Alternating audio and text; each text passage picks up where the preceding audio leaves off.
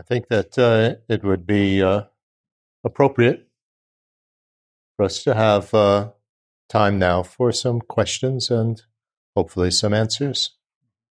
So, what questions you have, or what particular things would you like me to try to explain?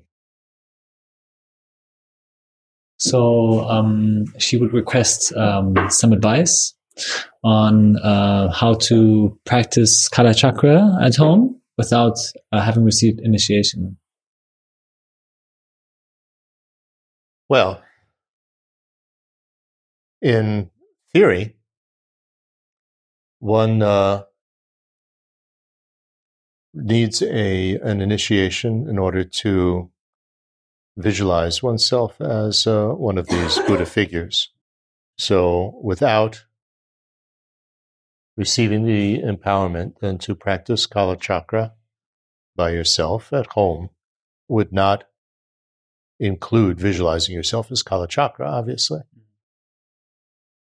But there are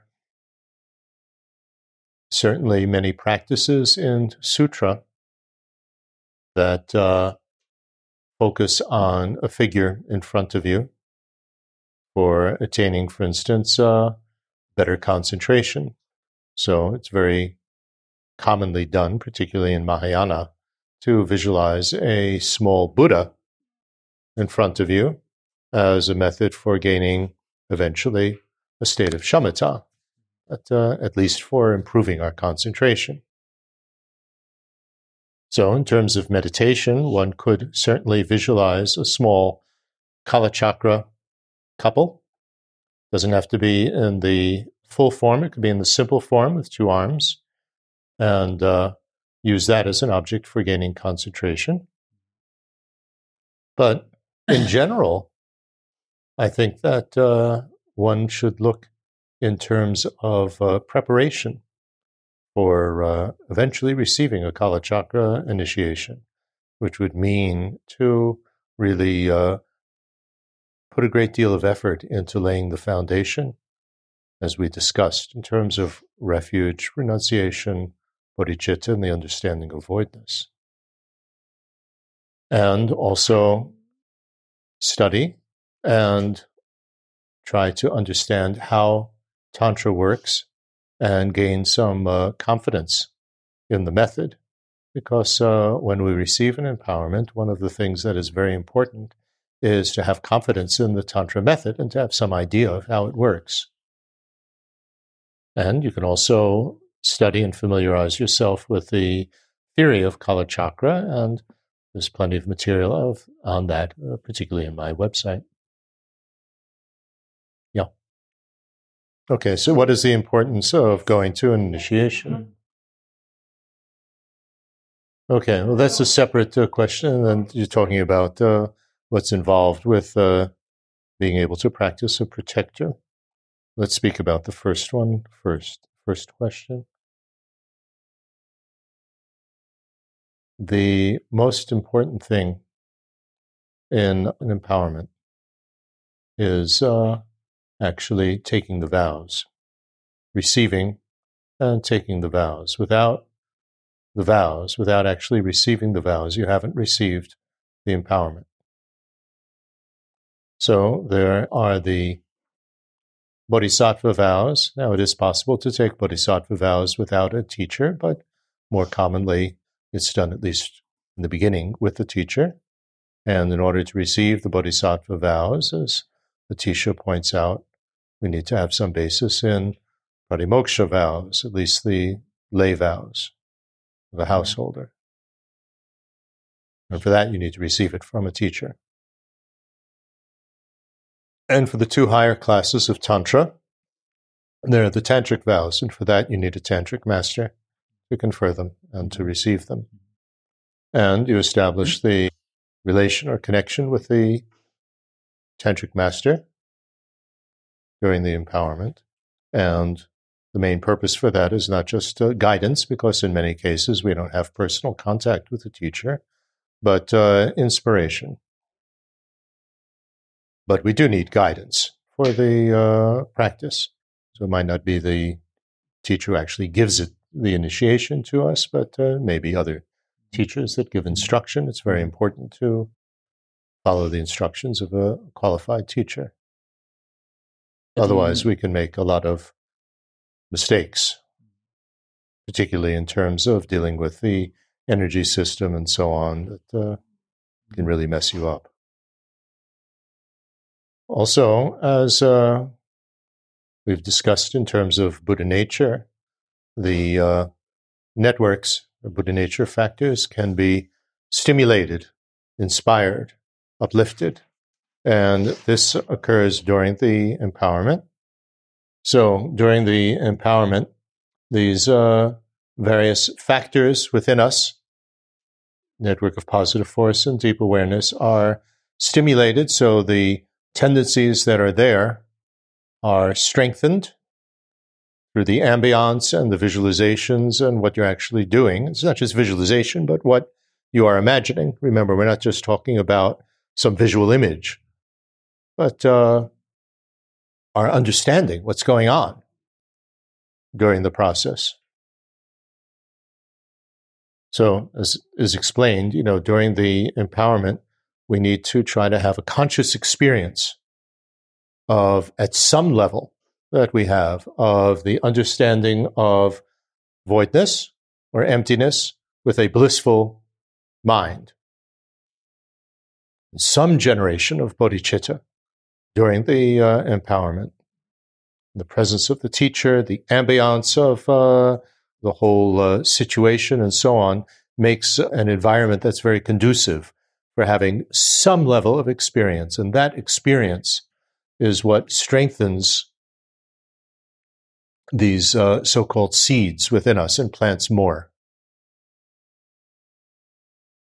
The process of receiving an empowerment is something very, very active. We really have to participate, do something during it. It's not just sitting there passively like a baby that somebody brings.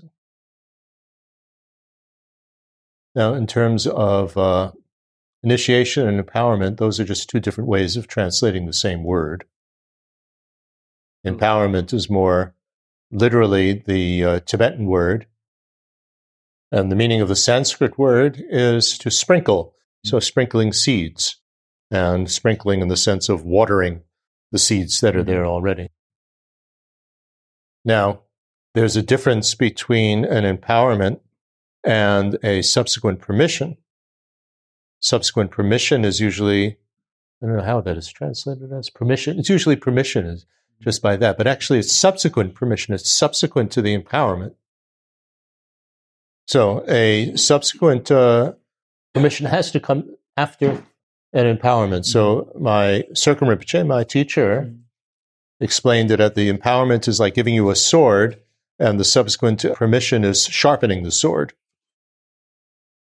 So you asked specifically in terms of protectors. So protectors, one receives a subsequent permission for a protector, which means that first you need to have an empowerment as a yidam, as a Buddha figure that can command the protector.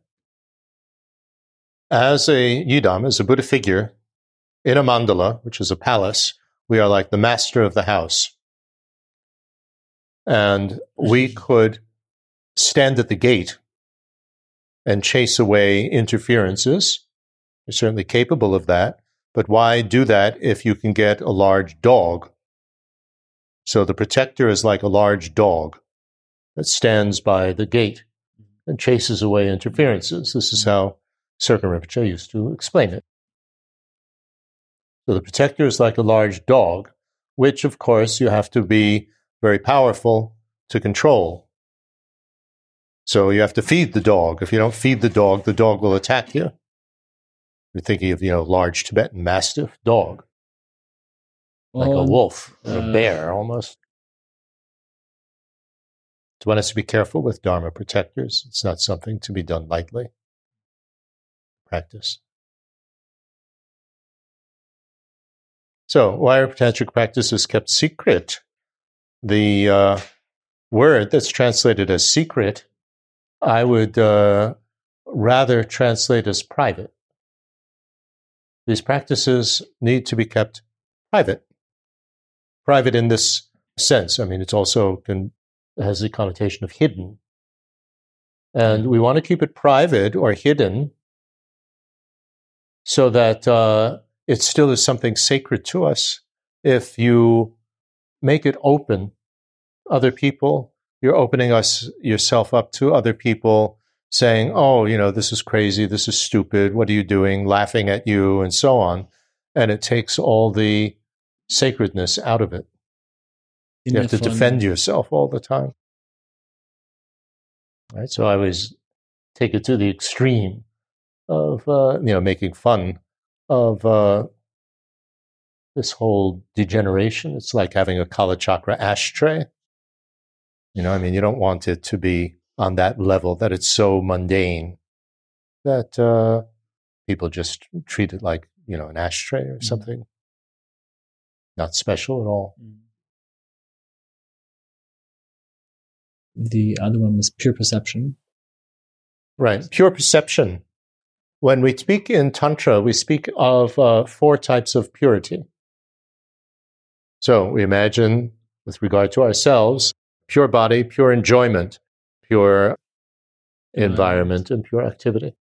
So we imagine that our body is in a pure form. So when we talk about pure, we're talking about, in all of these, actually, I should say, purity both from a conventional point of view and from a deepest point of view. So from a conventional point of view, then all of these 4 appear in a non-ordinary form, in a form that, as we've been discussing, can act as a forerunner or a facsimile of what we would have as a Buddha. So the body would be a facsimile of a body of a Buddha that is not born out of karma, but is born out of compassion to be able to benefit others in the ways that we have been discussing. And the way in which we enjoy things is not also generated out of karma, of positive karma, that is not going to last, never going to satisfy. We always want more and so on, but it is pure in that sense, not mixed with or deriving from confusion, from ignorance. It's not samsaric happiness, which is the suffering of change. That's not the type of way in which we want to enjoy things. And the environment that we experience, we don't want that also to be in its ordinary form, which, again, is one of the ripenings of karma, the environment in which we find ourselves in, but is a pure environment, which everything is conducive, like a Buddha field, to attaining enlightenment, so not some sort of polluted place with a lot of violence and all of that. And our activity, how we interact with others, is not the ordinary type, which is driven by the compulsiveness of karma. And that's what karma is talking about, just compulsively acting in a negative way or compulsively do-gooder even when, nobody wants our help, and being a perfectionist, this type of neurotic way of trying to help. It's not that way, but it is generated purely from compassion, like with the Buddha. That's the conventional pure appearances of these 4. And on the deepest level, is understanding the voidness of all of this. Not just the understanding of voidness, but trying to keep in mind that these are not self-established, that these don't exist in a self-established way. So understanding the voidness of all 4 of these. We try to imagine all of these things not being concrete, sort of being like an illusion, to put it in a simple way. That it doesn't exist in the way that it might appear to an ordinary mind, as being like encapsulated in plastic, just self-established, all by its own power. There it is. I think a very good example of what is a deceptive appearance of something being self-established is a website. You press some buttons and pop, there it is. a website and you think that it's just self-established by itself. There it is. There's no appearance, no understanding even of the unbelievable amount of tens of thousands of hours of work by, a huge team of people to make this, let alone the millions of hours that went into making an internet and a computer. None of that appears, no understanding of that whatsoever. It's just, whop, there it is, website. And if it takes more than 0.3 seconds to appear, you're impatient. Very good example. So the pure appearance on the deepest level, it doesn't appear like that in this self-established way. It doesn't exist in that way. We can't establish that it exists just by the fact that it appears. It exists because of dependent arising, not just because it appears. It appears as though it's self-established. That's not the way it is. So all of this, these pure appearances, are on the basis of everything we've been speaking about, Buddha nature and the not yet happening enlightenment, and so on, that this is the basis for these appearances. Bodhicitta, aiming at our not yet happening enlightenment. On the basis of that not yet happening enlightenment, there can be these pure appearances. And we can also see that in terms of everybody else, in terms of their Buddha natures. We're aiming at our not yet happening enlightenment. And with that not yet happening enlightenment, there will be these actual appearances. The body and the enjoyment and the environment and the activity. So there's a basis for these pure appearances. It's not just something crazy. And the same is true in terms of seeing a pure appearance of everybody else in the environment around us, based on everybody's Buddha nature. You understand not yet happenings? Tomorrow. Is there such a thing as tomorrow? Yes. Such a thing exists. Is it happening now? No. But it exists. Is tomorrow happening somewhere else? No. It's not happening now. That doesn't mean that there's no such thing as tomorrow. It's not as if we traveled faster than the speed of light, we would get to tomorrow, now. And yesterday isn't happening somewhere else either. But we can remember yesterday, we can plan for tomorrow, they exist. So there's a difference between, in Buddhism, these are two different words. Something exists and something is happening. Exists means it's validly knowable. Something that's not happening now, we can still know it. Like yesterday or tomorrow. You don't see tomorrow. You don't see yesterday. You can see a representation, a picture of yesterday, a movie of yesterday. You can see a simulation of what might happen tomorrow. But knowing is not just seeing. We can remember accurately yesterday or not. It's not that we know that yesterday was yesterday. I can know what happened yesterday. I can remember that I had this for lunch and I spoke to this person and so on. So I can remember that. But that's not happening now. We don't speak about past, present, and future in Buddhism. That's Western concept of time. We're speaking about not yet happening, presently happening, no longer happening. First, it's not yet happening. Tomorrow is not yet happening. Then, now it's happening.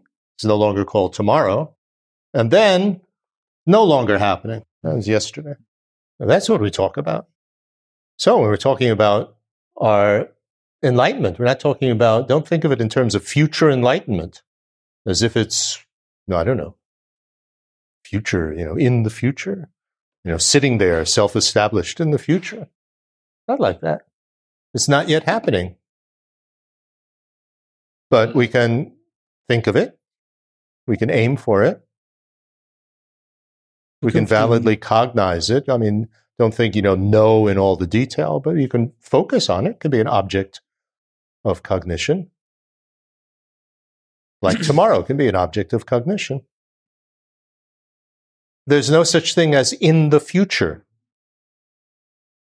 In the future means that the future is somewhere over here, and there, sitting in the future, is my enlightenment.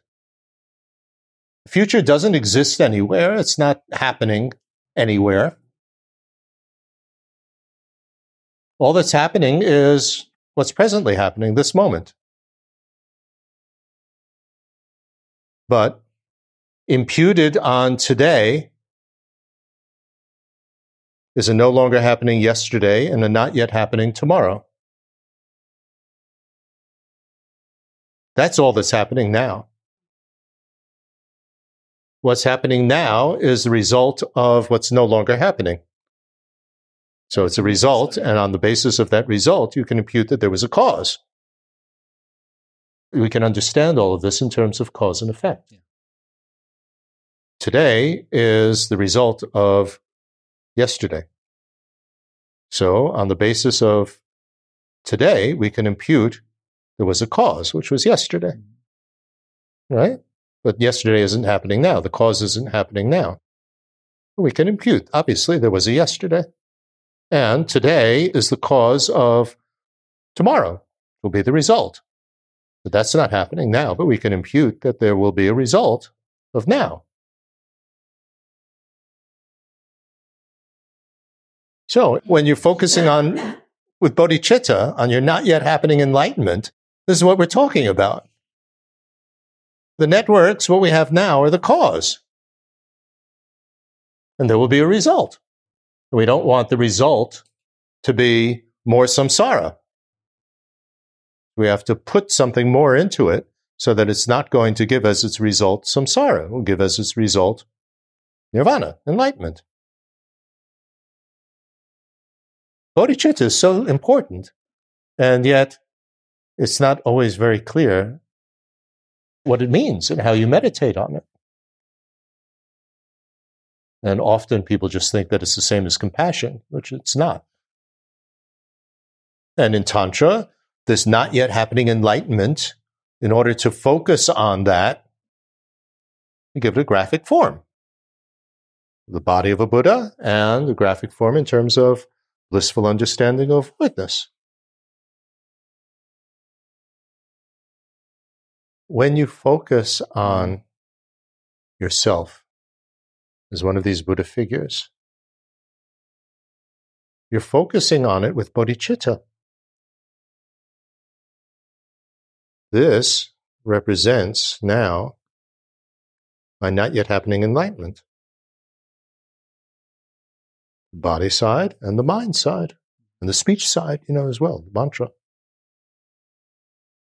So in our focus, we are combining here renunciation, not going to have, an ordinary appearance. Bodhicitta, this is what we're aiming to achieve. And the understanding of voidness, that this is not self-established. It'll come about from causes and conditions. Put it in a very simple way of dependent arising. It's more complicated, but the simple way. So without the three principal paths, renunciation, bodhicitta, and voidness, Tantra practice then it truly is weird. Truly is strange. Doesn't make any sense. Okay? So let's take a break, and then we'll continue.